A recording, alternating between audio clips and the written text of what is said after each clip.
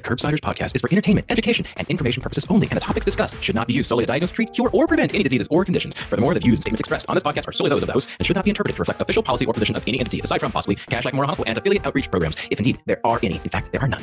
Pretty much, we aren't responsible if you screw up. You should always do your own homework and let us know when we're wrong.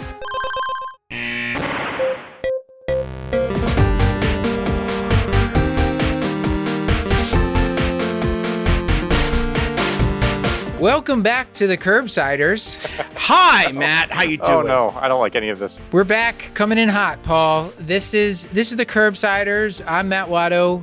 You just heard Stuart Brigham. Tonight we are talking about peripheral arterial disease with an old friend of mine and Paul's, Dr. Vlad Lakhter. And Paul, we're going to get to you here. Tell people, what is it that we do on this show? This is, of course, the great Dr. Paul Nelson Williams. Thanks for that tremendous introduction. We are the internal medicine podcast. We use expert interviews to bring you clinical pearls and practice-changing knowledge.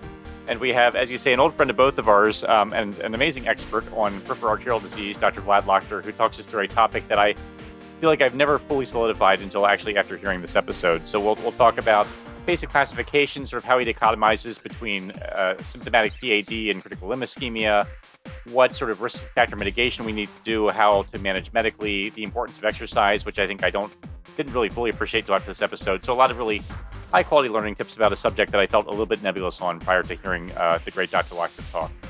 Yeah, and it's something he said off air that I just thought would help the audience put this into context. There's a lot of variation in the way this is practiced, and he was telling us that's because interventional radiology, vascular surgery, vascular medicine, cardiology, all these folks have maybe slightly different approaches and different training, and that may be why it seems like a little bit of the Wild West. It's not as heavily regulated, especially when you're talking about interventions, as something like cardiac catheterization is.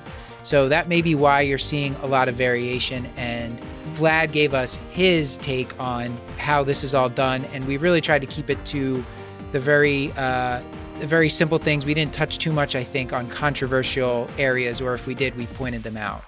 Or we'll find out later that we did. Yeah, we'll find out later.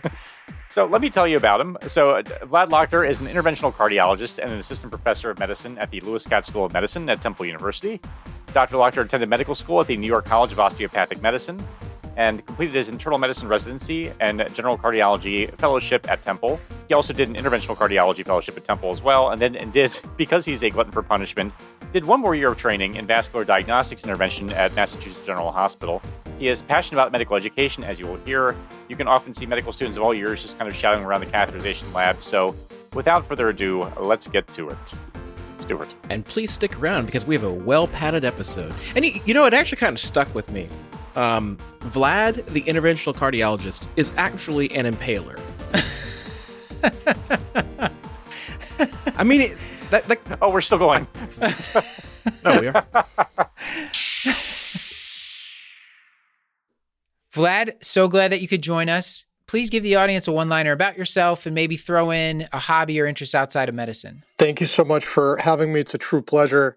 My name is Vlad Lakhter. I'm an interventional cardiologist at Temple University Hospital. I have an interest in vascular medicine and intervention. And outside of that, I have 3 beautiful daughters, twin girls, and then a baby girl that have defined my life outside of work. And when I'm not with them, I really enjoy tennis, and I try to cook, but I don't do a very good job. Excellent. What's your favorite thing to cook? Eggs, you know. Eggs, that's a good start. Yeah, I find it extremely difficult, but I've been getting better. Coming from a Ukrainian family, that's a staple, and you could boil them and fry them and poach them. And it's kind of hard to screw up eggs. You know, I meant to do I don't think that's true, Stuart. That's patently untrue. That's actually the food they test chefs with. That's what the chef's cloak actually has a fold for each type of way to prepare an egg. I mean, you could just lie and say, I meant to scramble them. I think to safely cook them, Stuart, I would totally agree with you. Like, to serve someone eggs and not kill them, but to make a good tasting egg is, yeah. I was surprised to hear that. The chicken makes a good tasting egg. Yeah. We just cook it. Vlad, so is that something that, like, you know, when you're courting somebody, like, your parents are like, make me an egg, and then, like, they're, like, out if they can't make an egg for you? Oh, absolutely. Absolutely. Yeah, that's... And then, you know, more recently I've been making the French toast for my daughters, which That's they good. seem to like, and I think they're the only ones, but they've allowed me to practice more often. So hopefully I'm actually getting better. I don't think they're that bad, actually. Eggs is my specialty. I would, yeah. That's good. Thank you. Everybody has to have one. Yeah, I've worked with you, how long now, Vlad? And I don't think I knew any of those things about you, which just goes to show what kind of a shallow and superficial person I am. But rather than investigating that, I'm going to ask you for a book recommendation. I am actually almost caught up on my books now, so medical, non-medical, doesn't matter at all. Tell me a book I should read. Yeah. So the honest answer is that the books that I'm reading nowadays are children's books, and I can definitely give you some recommendations for that. I think they're going to be you're going to find them fascinating. The series that is best is the Roger Hargreaves books, Mr. Nosy, and so on. They're the best. Mr. Nosy is the one that my daughter likes the most. And another awesome book that I picked up recently is called Almost Matters by Ida Weinberg. Another fascinating kids book. Those are probably the most recent books that I've read, unfortunately, or fortunately. Now, Mr. Nosy resonates with me. That feels good. I think I'll check You that one learn out. a lot from the kids' books, especially the ones that teach you the moral. And I guess the House of God was my favorite medical book ever. That's probably the most generic answer that I can give, of course. Generic, just popular, which is okay. That's very basic of you. Yeah, no, absolutely. So I hear that Matt and Paul were in residency with you. Who gave you the worst advice? I want to know, like, specifically between those two, who gave you the worst advice? Oh my God. Probably both. A lot of people appreciate what a high quality program we put on, but what they don't know is that there's a huge team behind it. And the other thing they don't know is that that team is largely unpaid labor made up of medical students and residents. And they're fantastic, they're phenomenal, but eventually they graduate and then they leave us to actually do a real job. And I'm wondering, do you have a plan for this, and what can we do to sort of replace this gigantic hole in our staffing structure that is about to come upon us? Fantastic question, Paul. And I'm glad to see that. I mean, actually, I have mixed feelings about the fact that you are no longer threatening to leave, but now you're making it seem like the whole team is threatening to leave. I mean, we've all talked about it. But Paul, thankfully there's Indeed. And if people are out there are using anything other than Indeed for their hiring, then they're wasting their time, because you can hire great people faster with Indeed and only pay for results and get back time in your schedule. That's right, Matt. Indeed.com is the hiring site that helps you find quality candidates with Indeed Instant Match. Indeed searches through the millions of resumes in their database to help show you great candidates instantly. So you can do the part you really need faster, meeting and hiring great people to replace, again, the mass exodus of people that are probably coming.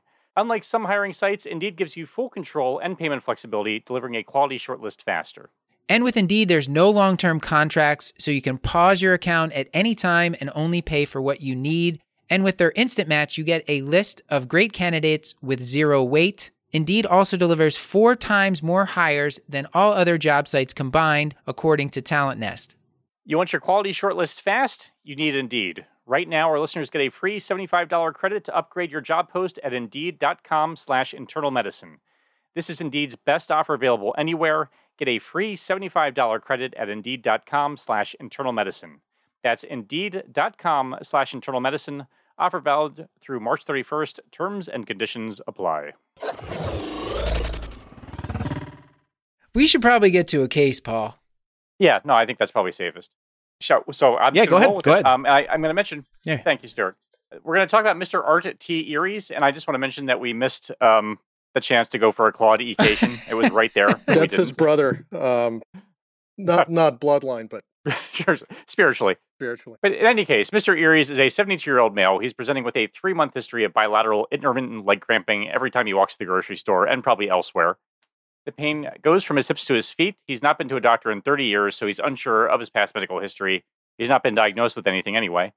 He says that when he stops walking, his pain significantly improves, but the pain comes back if he begins walking at a brisk pace or if he walks for more than 5 blocks. He is not taking any medications currently, and he is now retired from a career as a police officer. His family history is significant for a brother, father, and paternal grandfather, all of whom have died of heart attacks. His social history is noteworthy for a 50-pack year smoking history, and he is a current tobacco user and smokes 1 pack per day. His diet is perhaps not the best, sort of high in saturated fats and microwave meals and high in sodium.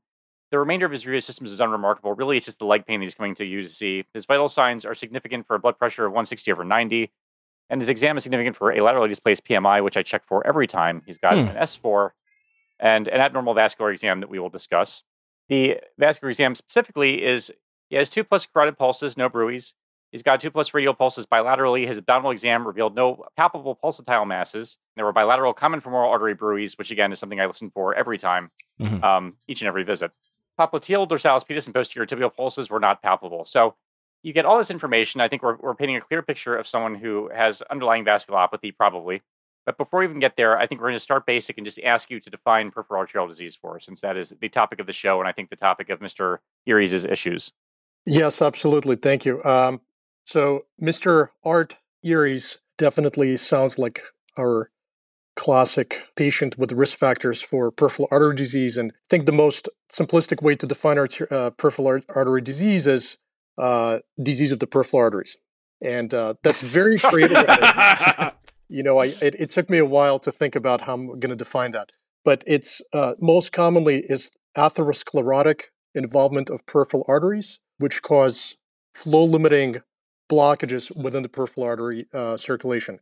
And peripheral arterial circulation, most commonly when people think of PAD, is the lower extremity artery. So anything in the iliac arteries, femoral popliteal arteries, or below the knee arteries. But of course, PAD also involves other peripheral arteries like the carotid arteries and the renal arteries and the upper extremity arteries. So I would say any atherosclerotic involvement of the peripheral arteries of the body outside of the coronary circulation would qualify as PAD. That's the most common type of PAD. There are less common types of PAD which are non-atherosclerotic, and I think are going to be outside of what we're going to be talking about today. So Vlad, just a real quick question. What proportion of patients with cardiovascular disease have peripheral arterial disease?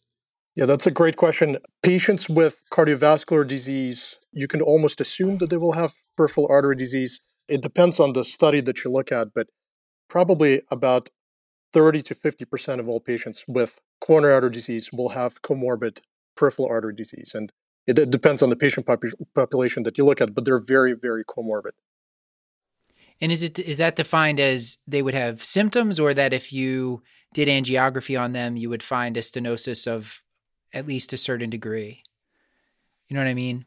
Yeah, that's a good point. It's most of the patients of that 30 to 50% will be asymptomatic. Mm-hmm. So this is taking patients that are asymptomatic and screening them in a formal way if they have coronary artery disease, and just looking at a large number of patients that are asymptomatic and screening them for PAD, they will have those percentages. If you actually look at how many patients with coronary artery disease have symptomatic peripheral vascular disease, that's a much lower percentage. And I know there's some classifications that you had mentioned in our correspondence beforehand, the Fontaine and Rutherford. Are those clinically important for us as internists? How would you recommend we think about the degree or the spectrum of disease with peripheral arterial disease? Because we were just talking about asymptomatic disease. So how do you think of it on a spectrum? So so there are two main classifications for PAD that are used. One is Fontaine and one is Rutherford. The most useful way to think about it is to stratify patients as whether they have symptoms or not. So asymptomatic PAD or not. So patients that have Fontaine class 1 or Rutherford class 0 are asymptomatic. Outside of that, patients have symptoms. The secondary split in that classification is to determine if the patients have claudication or critical limb ischemia. And both of these classification systems start with claudication, and as progressive stages increase in both of these classifications, they progress to critical limb ischemia. So for example, in Fontaine classification, classes 1, 2A, and 2B are claudication, and in Rutherford, classes 1, 2, and 3 are claudication. And everything else is critical limb ischemia. So I think it's very important clinically to determine whether or not the patient has claudication, which will put you into one direction of treatment, versus if they have critical limb ischemia. Fundamentally, claudication is any type of pain that occurs with ambulation, classically in the calves, that resolves with rest. And that's your typical claudicant. So a patient that only has symptoms with ambulation or climbing up steps or some sort of exertion, and then it resolves with rest. Whereas patients with critical limb ischemia are those patients that either have rest pain, so they don't have to ambulate to have their symptoms, or nocturnal pain when they're laying down, ulceration, or gangrene. So rest pain, ulceration, and gangrene are your critical limb ischemia patients. And those are the patients that you really want to pick out quickly because they will have significantly higher risk of having a major adverse limb event and have an amputation, versus patients that have claudication are much lower, are at much lower risk for limb-threatening ischemia and amputation.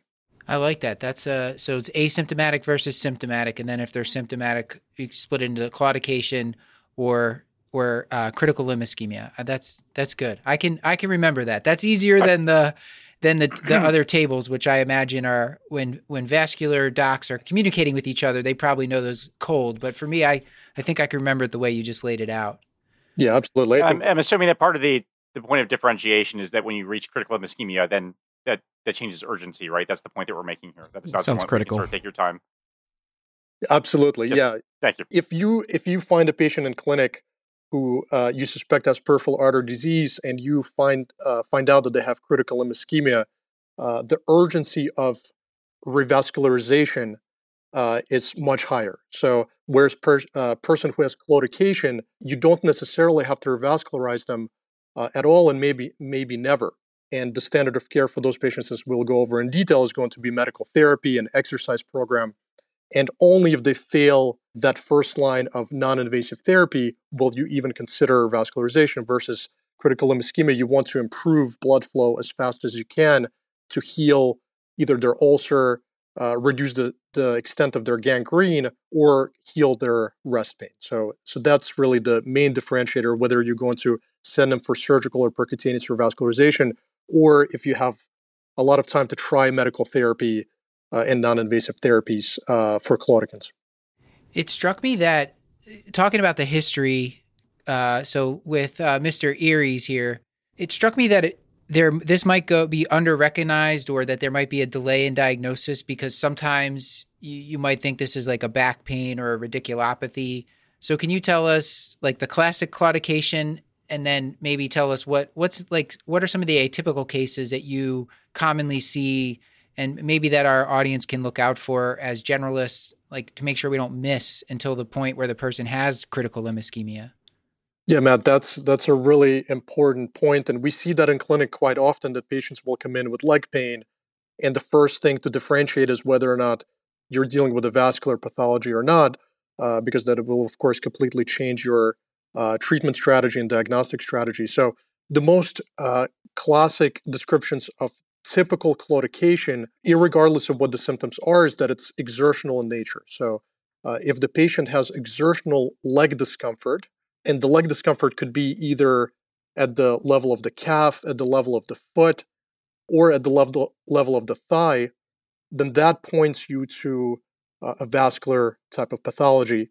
And typically patients will develop these symptoms with exertion, and the symptoms will then resolve or significantly improve with rest. That's your typical claudication. And then when you divide it further, the further differentiation is based on which level of the artery is involved. So if the patient has obstruction of the arteries at the level of the superficial femoral artery, the popliteal artery, they will have one set of symptoms, versus if they have more proximal disease, either at the level of the aorta or the iliac artery, they will have a different type of symptomatology. And more specifically, if patients have femoral popliteal disease or below the knee disease, tibial obstruction, they will have claudication symptoms that are typically described as pain in the calf, or pain at the ankle, or pain in the foot. They will typically not have any symptoms involving the thigh, the back, the hip, or the buttock. Whereas patients that have symptoms, the other symptoms, so if they have thigh symptoms, back symptoms, hip symptoms that are exertional in nature, that's typically aortoiliac disease. And those symptoms are not present with femoral popliteal disease. So that's the classic type of claudication description. So one, is it exertional or not? If it's exertional, it may be vascular. And then if it's vascular, do I have thigh, hip, and buttock involvement, in which case it may be aortoiliac. versus is it sparing those territories and it's only involving the calf, the ankle, and the foot, and in which case it's most likely femoral popliteal or tibial. So those are the typical claudication symptoms. The common culprit that presents as pseudoclaudication are the pathologies of the back and the sciatic nerve. So any of the neuromuscular pathologies. So patients will come in and they'll complain of back pain, or they'll complain of leg pain or shooting pains down their legs. And it may sound like they're having claudication, but what mainly differentiates it for me is the fact that the symptoms are not exertional. They may be, and they're classically positional. So patients will have symptoms in one position, for example, when they're standing upright or standing for a long time. And then if they change the position, and the most classic description of that is they will be at the store, they will get a shopping cart, and they will lean onto the shopping cart, and that relieves their symptoms.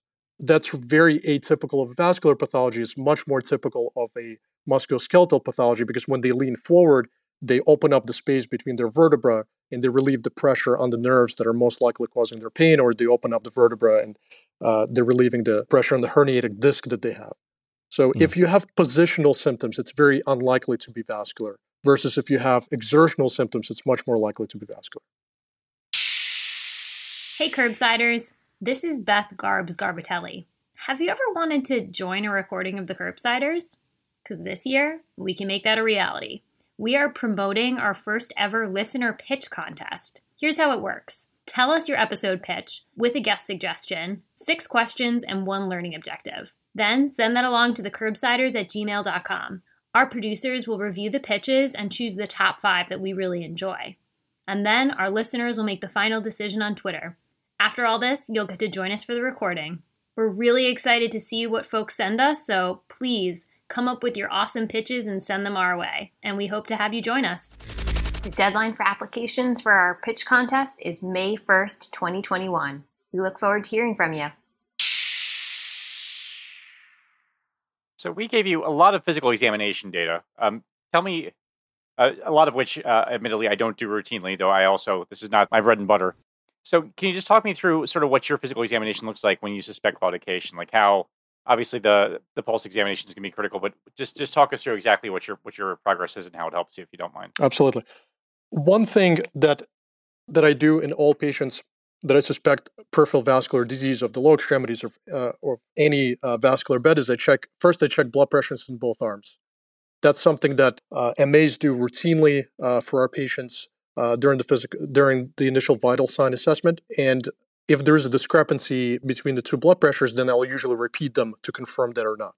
Because if there is a discrepancy and it's real, and especially if the discrepancy is more than 20 millimeters of mercury different between both arms, that will clue me in further that perhaps I will find an abnormality in a different vascular bed as well, maybe a bruit in the carotid or a bruit in the abdominal aortic examination or an absent pulse somewhere. The difference between the blood pressures is not common, but if it's present, it's a valuable physical sign to look out for. And then in a patient like this who is presenting with multiple risk factors of peripheral artery disease and is complaining of leg pain, I want to evaluate the vascular system and kind of understand whether or not I can clue myself into are the pulses normal or not? So that's the first step. Are the pulses completely normal or abnormal? And when I say that the pulses in general are graded from 0 to 3, 0 being absent, 3 being bounding, 1 being diminished, and 2 are normal. And the reason that 3 is important is because if you notice that somebody's pulses are bounding, much more impressive than you expect, especially in the popliteal artery area or in the abdominal area, that may mean that there is an aneurysm present. Or you have a very high pulse pressure, for example, from aortic regurgitation, and that is causing your pulses to be bounding. So normal pulses are 2, but if you notice that the pulses are 0, completely absent, or very, very bounding, something is off. And the pathology could be aneurysm or something different like AR. So that's kind of what I'm looking out for in terms of the pulse exam intensity. The next step is to figure out, are any of the pulses absent, and then to figure out at what level are they absent. So if you examine the common femorals and the common femoral arteries pulses are abnormal, and that's the most proximal pulse that you can evaluate, then you're clued into the fact that you're going to likely have a pathology above that level. So if you have a right common femoral artery pulse that's absent, then you have to have either an obstruction, stenosis, or an occlusion above that. So either in the aorta or in the iliac artery. It's also important to figure out, are the pulses absent bilaterally or unilaterally? Because if the pulses are absent bilaterally in the common femoral area specifically, then there could be a unifying reason for that, which is an aortic obstruction. Maybe the aorta is obstructed right above the iliac arteries, and that's why both common femoral artery pulses are absent. If one common femoral pulse is present and the other common femoral pulse is absent or reduced, then it's less likely that it's an aortic obstruction. There may be aortic disease, but you may be dealing with a unilateral iliac artery pathology. If the common femoral pulses are normal, then the next pulse to evaluate is the popliteal pulse. That's a more challenging pulse to evaluate in terms of physical exam, and I've always had trouble doing that as a resident, I remember, and it took me a while to really figure out how to do it. There are different ways to do it. One is to bend the knee and to put both of your hands behind the popliteal fossa and press into it and try to find the pulse that way. I find that the vascular surgeons are very good at that. I was never as good in doing it that way, and I find a different way easier, which is you keep the leg flat, and you put one hand behind the knee and the other hand on top of the knee joint, and you press down, and you dig in with the hand underneath the popliteal fossa, and you try to find the popliteal pulse. And I find that that's a much easier way to do it. So if the common femoral pulse is present, but the popliteal pulse is absent or reduced, then that suggests that there's a blockage or obstruction at the level of the superficial femoral artery. And then you go down to your tibial pulses, the dorsalis pedis and the posterior tibial pulses, and that, let's say your common femoral is normal, your popliteal artery pulse is normal, but your dorsalis pedis or tibial pulses are absent or reduced. That tells you that there is a presence of peripheral artery disease, and the disease is likely below the level of the knee. So those are some of the ways that you can figure out, is the exam normal or not? And if the exam is not normal, then what is the level of disease that I'm looking at? So, Vlad, let me ask this. It's something that comes up when I'm talking to students about checking pulses, and this question comes up every time, and then when I try to answer, it's a lot of tap dancing, and then I just avoid eye contact. But it always comes up, if the most distal pulses are perfectly normal, why not just start there, and what's the utility of going more proximally? Like, if you know you've got a good dorsalis pedis and a good tibial pulse, what's the point of having to chase your way all the way up to the femorals if you have a sense that you have good flow all the way distally? So help me to answer that question better than I've been doing. I suspect your answer is perfect to begin with, but the problem is collaterals. The problem for physical examination, and of course collaterals are great for us as humans, but you can have a completely occluded common aorta, let's say, and you may have an absent common femoral artery pulse, but you at the same time can have a completely normal popliteal artery pulse, dorsalis pedis and posterior tibial pulse. And the reason for that is there is a lot of collateral circulation in the lower extremity that can compensate for an occlusion or obstruction.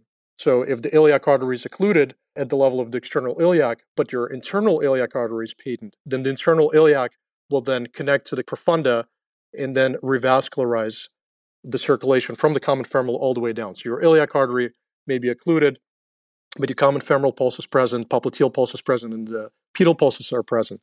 So if you started your physical examination with the feet and you check the pedal pulses and you notice that, oh great, dorsalis pedis and posterior tibial pulses are 2+, I'm done, there's no peripheral artery disease, you may miss the fact that there's iliac artery obstruction. Now, of course, how would you know that if the common femoral artery pulse is normal, the popliteal artery pulse is normal? Your suspicion is really based on the symptoms. If the patient has no symptoms, common femoral pulse is normal, all the distal pulses are normal, you're probably not going to do more interrogation than that. But if the patient has symptoms that are typical of claudication and your pulse exam is normal or only partially abnormal, another way to kind of clue yourself in is to listen for bruits. So you may have a normal common femoral pulse, but you'll listen to it and you'll hear a very loud or harsh bruit. That suggests that there is some disturbance or turbulence to flow that is more proximal, and you may have iliac artery disease. So you really have to examine the all the pulses to make sure that one pulse is absent, but everything else is present because of the collateral circulation. Vlad, this is as much physical exam talk as we've ever done on the show. I don't think I've ever been happier. I should probably hand over the steering wheel to somebody else, though. Well, I wanted to talk a little bit about recognizing arterial ulcers. Can you talk a little bit about that? I mean, I usually think of venous stasis ulcers. Right. You know, we're used to seeing those. People's skin is stretched and they get some weeping wounds on their shins, or they get the medial ankle ulcers from venous insufficiency. Where do you see the arterial ulcers? Which ones are most common? The ones that I look for most are the toe ulcers, and the one that's missed the most, which is the kissing toe ulcers. So What do you mean by that? So kissing toe ulcers are the ulcers that are in between the toes. So the only way you'll see it, they're on the inner aspect, the medial aspects of the toes. So they're not on the tips. And the only way you'll see it is if you take, let's say, the first and second toe and you pull them apart a little bit to look at where the webbing is. And you'll notice that there is a pinhole ulcer right there. And that's a physical exam feature that should be done in all patients that are diabetic and all patients that are have a suspicion for peripheral artery disease, because you will otherwise miss it. The common places to see it otherwise are at the tips of the toes, which is the most distal circulation from the area of obstruction. So if you have an obstruction at the level of the femoral artery, the toe circulation is the most distal. So the common places I look at are the toes and in between the toes. And I would say that that's probably a good place to start. Is the kissing ulcer in the webbing of the toe, or is it where the two toes are kind of rubbing against each other, where there's like pressure between the adjacent toes? Yeah, usually it's at the areas of pressure. It's on the actual toes rather than the webbing.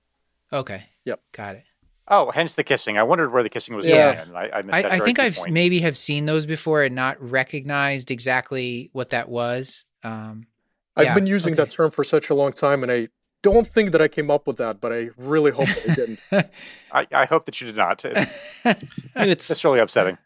Okay. Well, we've talked a lot about the physical exam here. Paul, are we ready? What are we ready to move on to next? So we should probably go all the way back to the patient. I mean, we did talk about some of the physical exam features, but then you actually said fairly early on, Vlad, that this is a patient who has all the right risk factors for peripheral arterial disease. So I wonder if we could take a couple steps back and actually talk about what comorbidities that you think about and how that impacts how you actually manage PAD. Sure. Our patient here is a 72-year-old male who is a smoker and has family history of coronary artery disease. Essentially, any of the traditional risk factors for coronary artery disease are fair game as risk factors for peripheral artery disease. So you think about older male patients, smokers, patients who are diabetic, have hypertension, have family history of coronary artery disease, and obesity. I would say that those are the main risk factors that I think of for peripheral artery disease. And our patient, although since he has not been to a doctor in a long time and is currently unknown to have any of the traditional risk factors such as diabetes, hypertension, and hyperlipidemia, I suspect that if he was actually evaluated for those things, he may have some or all of those things. But the clear risk factors that he has is the fact that he's an older male smoker and has family history of CAD. All right. So we have Mr. Eries. He is in front of us. He has all the right risk factors for PAD. He's got all the right symptomatology for it. We got an exam that feels like slam dunk home run. So talk us through your workup now. So what next? So tell us, let's maybe even pretend, dumb yourself down. Maybe that's not the right way to say it, but take yourself back to primary care clinic and talk about what the initial workup would look like, and then maybe what you would do after you see the initial workup.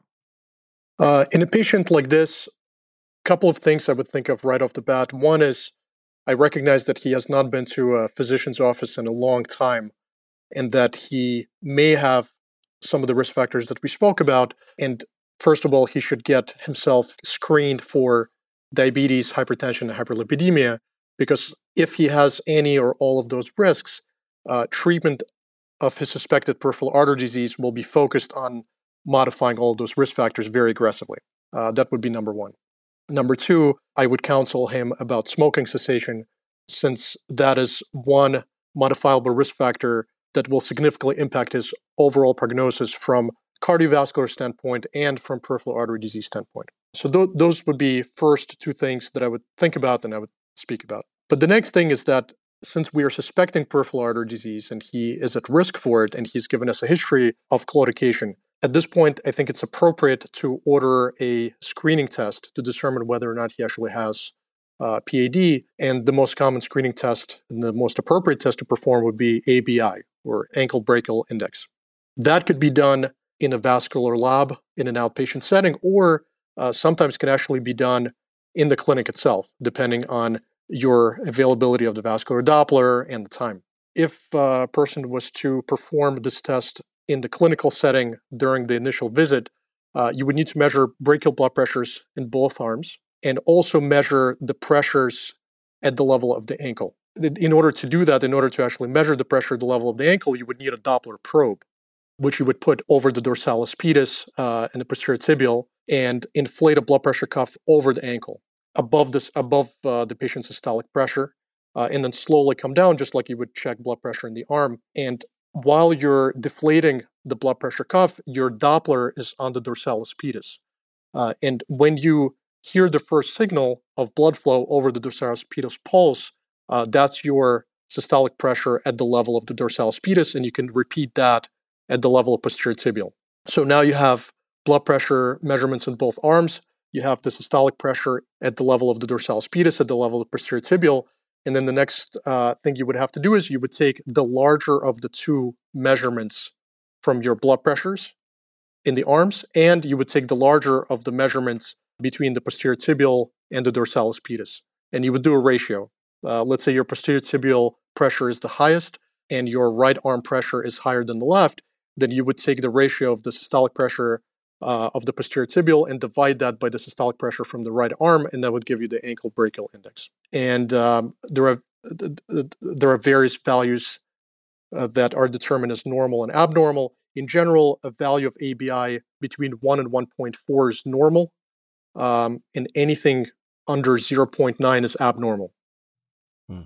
So that would be the next step in evaluation of this patient. Excellent. I just want to point out that my first day on vascular surgery, I walk into the OR and the attending says, I need you to go get ABIs on these patients. He gave me a list of like 5 patients. And I looked at him with like this puzzled look, and he's like, you don't know what ABIs are? And I said, yeah, sure, why not? I'll figure it out.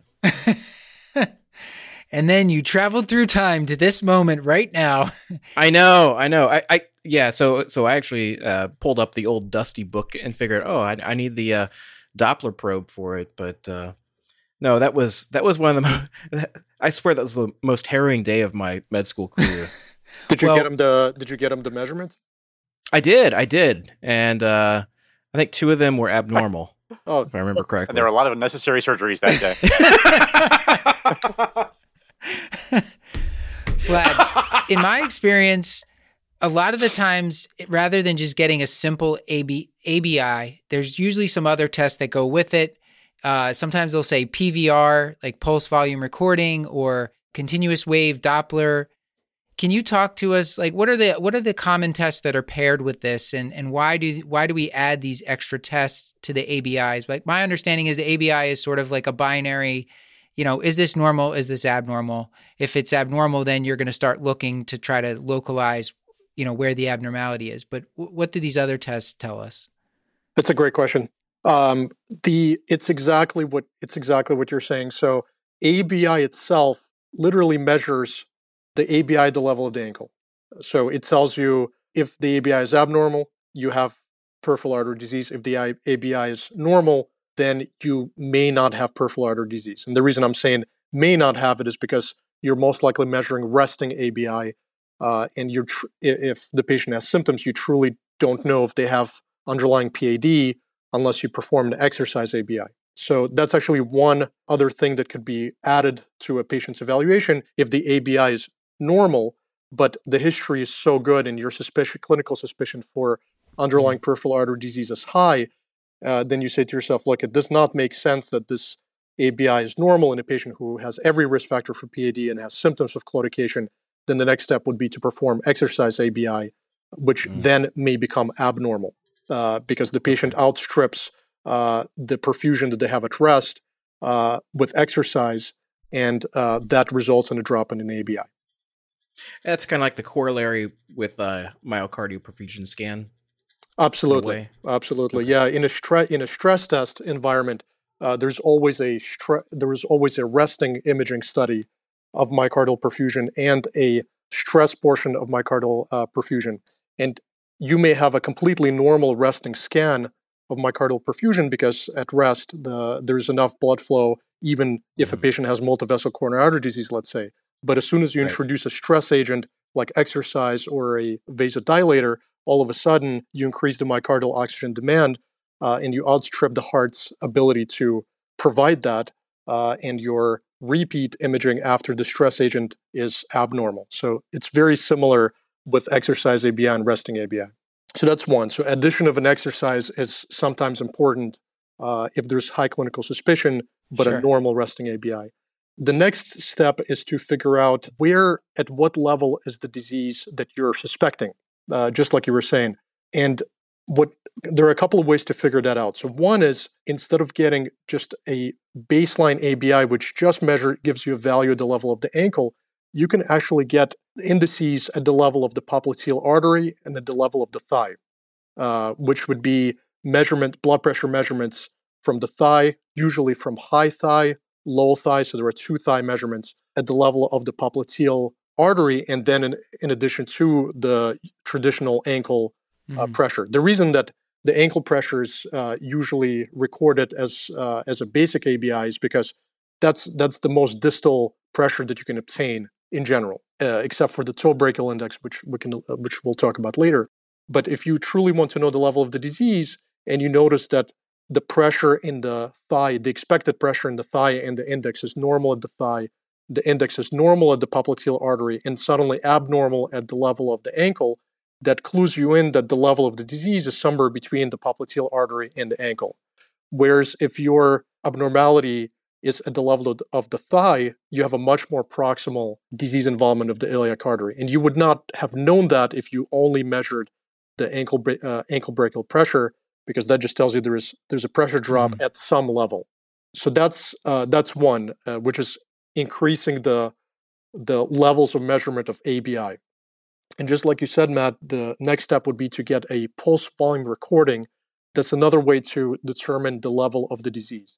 And the pulse volume recording is a visual demonstration of arterial blood flow at a level where the PVR is being recorded. A blood pressure cuff is placed over the level that you're recording, and it's usually the same levels, which is high thigh, low thigh, popliteal artery, and the ankle, and a waveform of blood flow is recorded onto the paper. And there's a typical waveform that is normal, which looks very similar to the invasive aortic pressure if you looked at it. So there's a very brisk upstroke, there's the carotid notch, and there's a slower downstroke.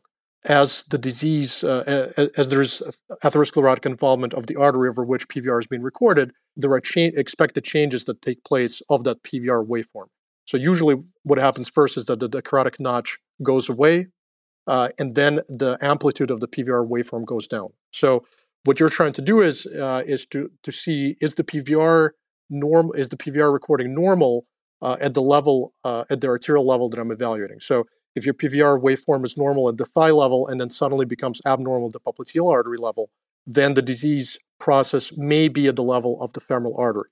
Versus if the PVR waveform is dampened at the thigh level, then again that clues you in that maybe the disease process is starting more proximally at the iliac artery level. So essentially, addition of PVR and the more extensive index assessment is a way to determine the level of the disease once you already figure out that peripheral artery disease is present. So can I ask, but how, not to put too fine a point on it, like how is that helpful? If you have someone who does not have critical limb ischemia, so you've established this peripheral arterial disease, you're not in the realm of critical limb ischemia, and I think earlier, and we'll talk more about management, but you mentioned that the management is primarily going to be risk factor modification, and maybe it's going to be medical initially, and we're not really going to be doing any sort of surgical planning. I guess, does knowing the specific level of disease help you manage these patients initially at all, or is this more to kind of plan further down the line, or is this risk stratify? How is this useful this early in the workup? In general, the answer is you do not need to know that information. Great. Yeah, no, I mean, that's a great question. And in my practice, I get in patients that I suspect who have peripheral artery disease based on their symptoms, but who do not have critical limb ischemia, really all I want to know is what are their modifiable risk factors and treat them aggressively. And then do they have peripheral artery disease causing their symptoms with an ABI? And if their ABI is abnormal and they have claudication symptoms, then my first level of management is non-invasive. And I really don't need to know if the blockage is at the level of the iliac artery or at the level of the femoral artery, because as you said, it will not change my management. So usually I would get the PVR assessment and any other more advanced imaging assessment only after I decide, look, this patient has failed the initial management, conservative management, and may need some sort of revascularization. At that point, it becomes very important at which level the disease involvement is. And then you have to figure out, is it femoral popliteal? Is it iliofemoral? Is it aortic? Is it predominantly below the knee? Because that will completely change the landscape of how you will approach the patient's revascularization strategy. So it's a great point. You do not need to know the level of disease until you're ready to think about revascularization. Okay, so for our guy, I was going to say for our guy, if his ABI was normal, we're so suspicious because this guy has all the risk factors, his exam's abnormal. We'd probably put him on a treadmill and repeat the ABI. And probably that would be an abnormal test. Yep, absolutely. And then we could proceed. We don't have to do the sequential pressures or the PVRs. We could just give him a trial of medical therapy, aggressively treat his risk factors, and we could do that up front. And then probably until we're ready to send him to you because we think he needs a procedure, we don't really have to do all that advanced testing.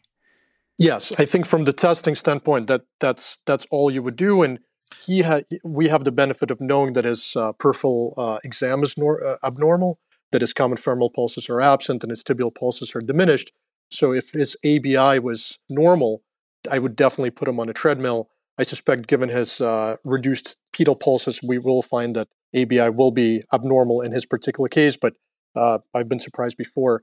One additional point that I would make is that when you're evaluating the patient in clinic and you're ordering an ABI in addition to medical therapy, and maybe it's a good time to talk about it now, another very important step in the management of this patient, in addition to medical therapy, would be an exercise program.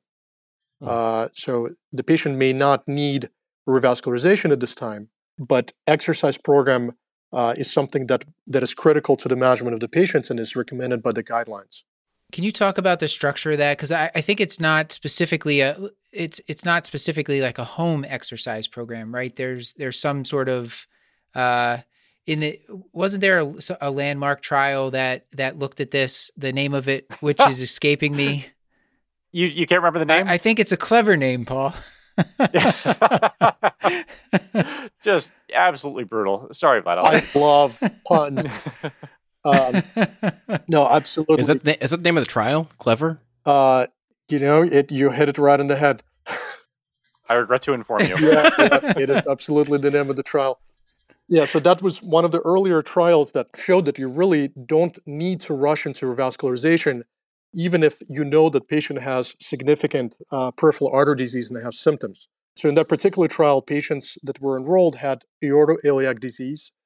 So they either had obstructive atherosclerotic involvement of either the aorta or the iliac arteries, just like our patient is suspected to have, and they had claudication. So these were not patients with critical limb ischemia. And these patients were then randomized to 3 arms, which was medical therapy alone, medical therapy plus a structured exercise program, or medical therapy with revascularization. And what was very interesting about the trial is that patients who were in the exercise program arm did just as well as those who underwent revascularization. The only incremental benefit of revascularization that was realized is that there was some incremental reduction in patient symptoms, but there was certainly no change in terms of patients' adverse events or amputation rates, which basically showed that if you exercise patients and you establish good medical therapy, you instruct them to exercise, that is a very good starting point rather than directing them directly to revascularization. Matt, to your point, there are different ways to exercise a patient, and one is to send them to a dedicated, structured exercise program which is basically like a physical therapy type office situation where patients attend in an outpatient setting, and they have a very specific exercise regimen that they attend at least 3 times a week for about 12 weeks. And that's a trial of exercise that should be given to patients before revascularization is considered. And Vlad, just to interrupt for a sec, that seems kind of like the cardiac rehab model, which I think is similar, 3 times a week for 12 weeks, similar time frame. It's particularly meant for patients, with cardiac issues.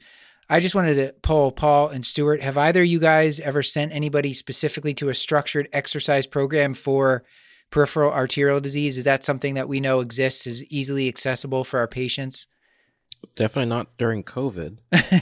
Right. Even under optimal circumstances, it's not something that I've taken much advantage of. Like, I think I had some vague awareness that it existed, but it was not, I think we're so medically minded. Right. It's not something I thought of. So Vlad, should we ask our friendly neighborhood interventionalist or vascular doctor, what do you recommend?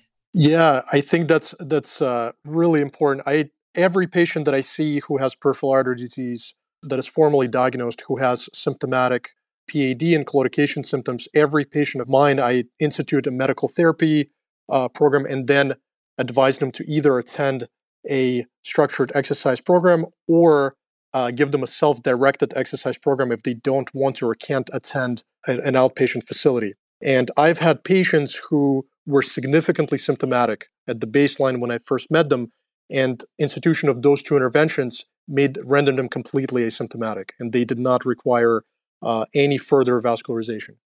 So that is those are really the staples of treatment of PAD for claudication, and should be tried first in every patient before anything more aggressive is considered. Is there a specific handout that you give, like specific instructions maybe we could either share with our audience or just include in our show notes? Yeah, so we have that as part of our electronic medical record that gets printed out, and I hand that to the patients. And if the patients don't attend an exercise program, what I usually tell them to do as a self-directed home-based program is to go outside and walk for about 30 to 45 minutes, at least 3 times a week if they can. And they walk essentially to the point where they experience moderate claudication symptoms. And at that point, they can no longer walk. They stop and they rest. They rest until their symptoms improve to the point where they can start walking again. And then they walk again until they once again reach their symptoms, at which point they have to stop. And they repeat this loop of exercise followed by claudication, followed by perseverance for 30 to 45 minutes. And the thought behind why that's effective, there are probably many, but one is that there's a concept of ischemic preconditioning, which is that you may be ischemic because you have a blood flow limitation, but you're training your muscles to work better under more ischemic environment. The other thing that we think that happens in the lower extremity circulation is that you may develop more collateral circulation as you exercise, and that collateral circulation reduces your symptoms over time. All right, so let's bring it back to our patient, Mr. Eries. He comes back to your office. In the interval, he's been diagnosed with high blood pressure, type 2 diabetes, hyperlipidemia. He's got it all. He's got all the vascular risk factors, but we intervened on those things.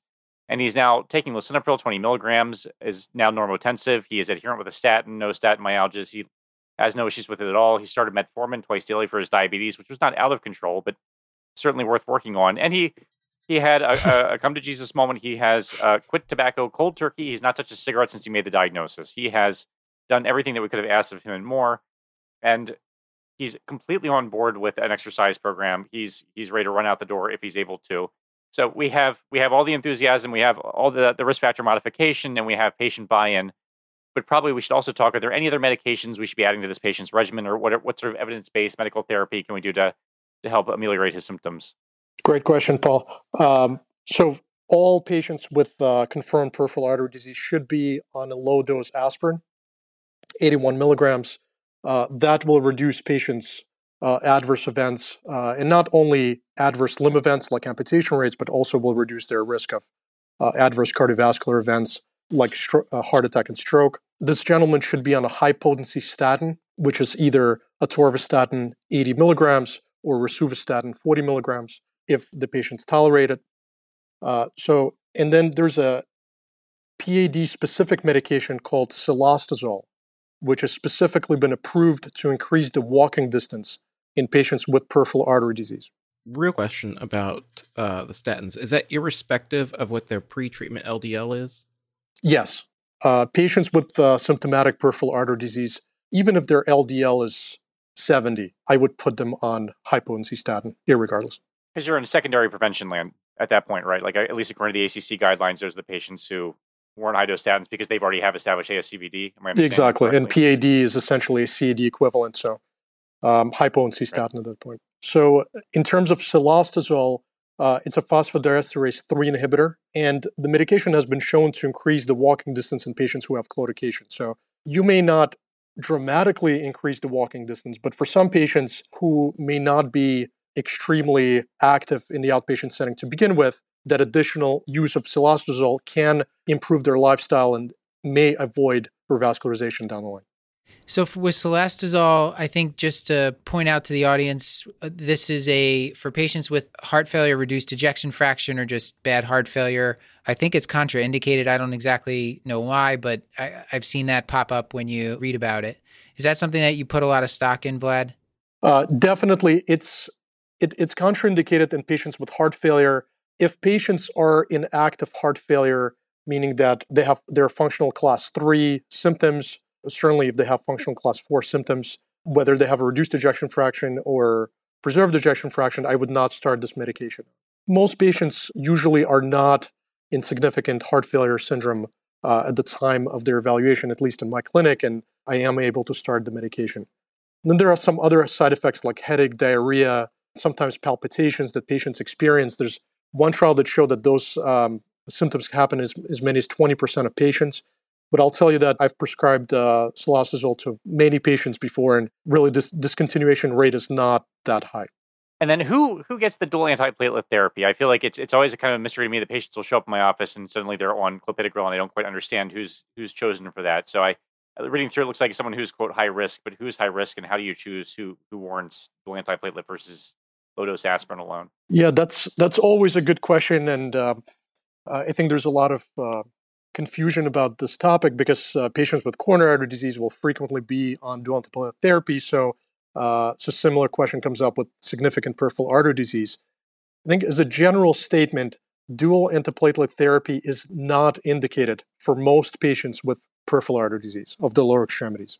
There is a trial called the Charisma trial, which looked at addition of dual antiplatelet therapy for high-risk individuals or patients who have previously undergone revascularization of their lower extremities, where it seems that addition of dual antiplatelet therapy does reduce the long-term major adverse cardiac and limb events. But in my patients, if a patient has undergone revascularization one time, even if they've had stenting of their lower extremities, I will place them on dual antiplatelet therapy for about 30 days after their vascularization, whether you stent or not. And then typically I will stop their P2Y12 inhibitor, whether it's Plavix or another agent. But if a patient has had multiple prior interventions, maybe they had low extremity bypass, maybe they've had critical limb ischemia in the past, those are the patients who I would consider dual antiplatelet therapy for long term.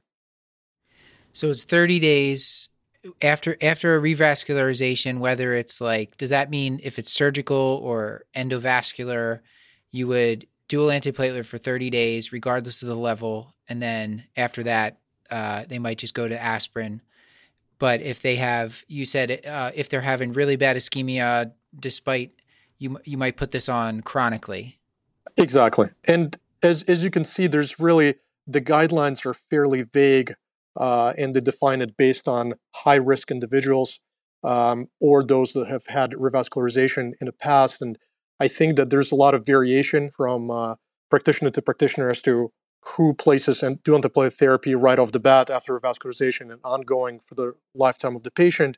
Or like myself, if I intervene once and the patient may not need another intervention, I just do it for 30 days. But in all honesty, if I intervene on the same patient multiple times, so they have restenosis or they have critical limb ischemia, then that gives me the kind of the second hit. Then I would consider dual antiplatelet therapy for longer periods of time, or maybe indefinitely. There was was it the Voyager pad trial? Paul, I hate all this so much. This is a rivaroxaban in peripheral arterial disease. It was like a 2020 New England Journal study. I don't know. I wasn't aware of this trial before prepping for this, but this was like a very low dose, like 2.5 of rivaroxaban twice a day plus aspirin. And then there was a little bit of extra bleeding. But tell us about this, Vlad. Was this practice changing for someone who does this for a living? Yeah, that I get that question quite a bit. The whole question about whether anticoagulation therapy should be considered in patients who have peripheral artery disease and otherwise do not have an indication for anticoagulant like AFib or DVT comes up quite a bit. In my practice, I have not adopted low-dose rivaroxaban for these patients. I think the results of the Voyager trial are provocative, and I think there's more, I would like to see more data come out on that. Voyager trial enrolled patients with PAD who have had revascularization. So all these patients underwent revascularization. So seemingly the highest risk patients with PAD rather than those that are asymptomatic or only have claudication without prior intervention. And in those patients, there seemed to be an improvement in their primary endpoint, which included acute limb ischemia, major amputation, MI, ischemic stroke, but it was at the expense of high rates of bleeding. So that's always kind of the balance of trying to reduce the long-term major adverse limb and cardiovascular events by either introducing a dual antiplatelet agent indefinitely or adding an agent like rivaroxaban, but then always having that outweighed or potentially balanced out by the risk of bleeding. So it's always hard to determine the net clinical benefit. Is the patient at high risk of bleeding, or is the patient at high risk of having a major adverse limb event? So I'm not completely convinced one way or the other yet, and so I do not generally prescribe that, but that's something that may change over time. So it sounds like for right now, as far as your practice, not really, these patients are not getting anticoagulation, whether it's warfarin or the newer agents, and it's mostly either single or dual antiplatelet therapy right now? Yes, and in fact, the Voyager specifically looked at rivaroxaban. There is a trial that looked at warfarin in addition to an antiplatelet agent and compared warfarin with an antiplatelet agent versus antiplatelet agent alone. And that trial is already more than 10 years. It's called the WAVE trial. And in that trial, there was significant increase in the risk of life-threatening bleeding in the group of patients that have warfarin without any major improvement in major adverse limb events. So warfarin in general is not indicated. Of course, in that trial, they targeted the INR to 2 to 3. You can imagine that the situation maybe if they targeted a lower INR level, perhaps there would be less bleeding events and maybe it would have been safer. But similar, with the Voyager, they used a very low dose rivaroxaban where the bleeding events were still low enough to consider it. So I think I would not consider using warfarin, and if I would consider an agent like rivaroxaban or if data comes out for a different NOAC, but not yet. Paul, it's been a pleasure to just watch as he's naming these trials. Just watch the Charisma trial. Really, I could tell that really was a sucker punch, right? That was the one that broke Paul me. Paul did not like that one, Vlad. But thank you for mentioning I wasn't ready for it. Yeah, I just had to brace myself sometimes, and that one caught me by surprise. I'm sorry. So, Mr. Erie's, he's our dream patient. He's now exercised. I mean, he did it 4 times a week. He would do it until tears ran down his face. It wouldn't stop him. And despite this, he's better.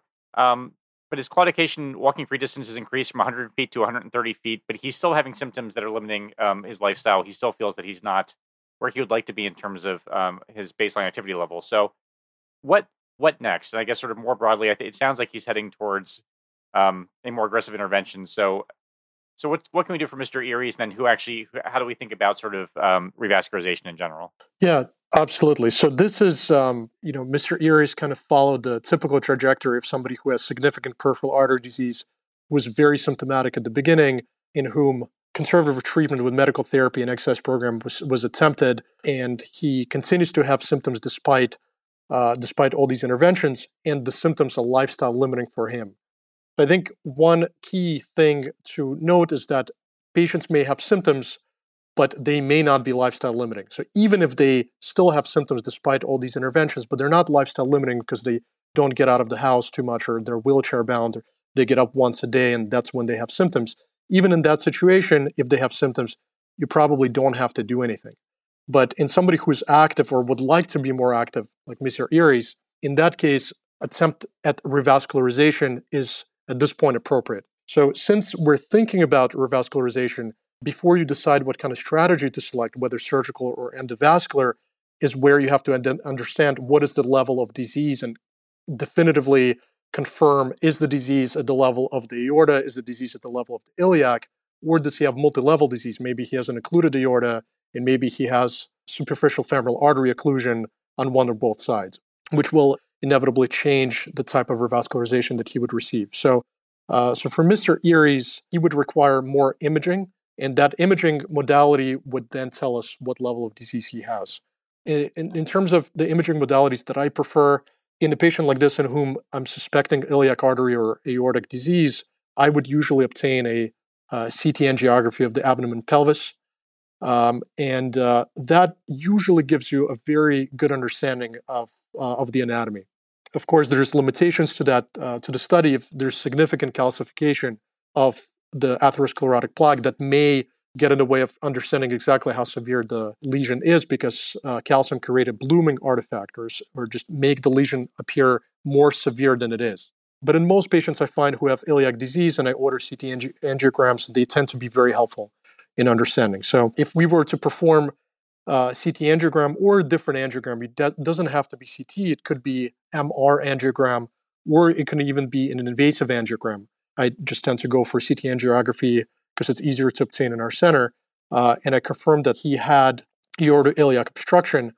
At that point, revascularization would be indicated, and the type of revascularization would really depend on his risk factors and to some extent his preferences. And I think over time, endovascular revascularization techniques have become much more advanced, and we can now approach many different lesion types, including aortic disease and aortoiliac disease with endovascular approach, but certainly aortofemoral bypass, if the only issue was bilateral iliac disease or obstructed aorta, would also be very reasonable and has very good long-term outcomes. So I think that's something that would have to be both endovascular and surgical options are typically considered, and based on either the patient preference, risk factors for surgery, or anatomical lesion location, one path or the other path is selected. Paul, are we at a point for take-home points here? Yeah, well, we fixed Mr. Erie, so let's end with the happy ending. So he got his endovascular treatment. He's now just doing cartwheels down the hallway and is eternally grateful, and everyone's very happy. So having said that, now why don't we ask the great Dr. Lakhter, what take-home points do you have for our listeners? Yeah, so I think the main take-home points are that in any patient who has suspected peripheral artery disease, you have to screen them for other risk factors, especially if they have not been diagnosed. If you're seeing a patient with suspected PAD who has no other medical history, it's always very suspicious to me, because usually PAD is not the first medical problem that the patient will have. So I think anybody with suspected PAD should be screened for risk factors like hypertension, diabetes, hyperlipidemia. So that's number one. If the patient has suspected PAD and are smoking cessation is a very important strategy to reduce the overall cardiovascular risk and reduce their overall adverse outcomes related to their lower extremity disease. The next take-home point is that if the patient has confirmed peripheral artery disease, the first step in management of those patients is conservative therapy.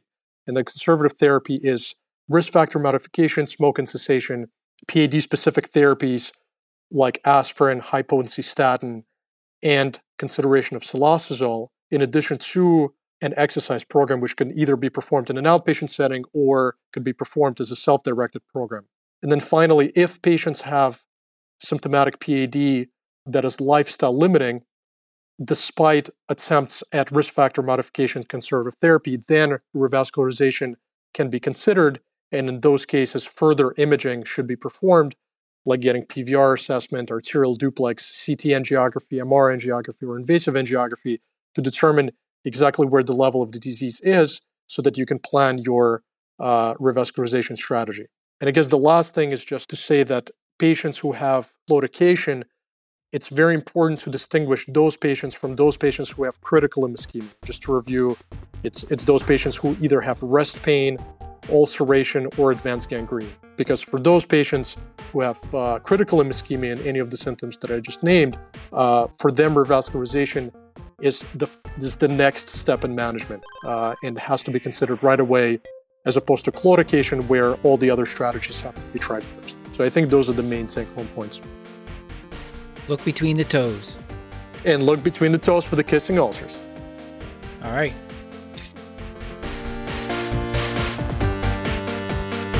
This has been another episode of the Curbsiders, bringing you a little knowledge food for your brain hole. Yummy.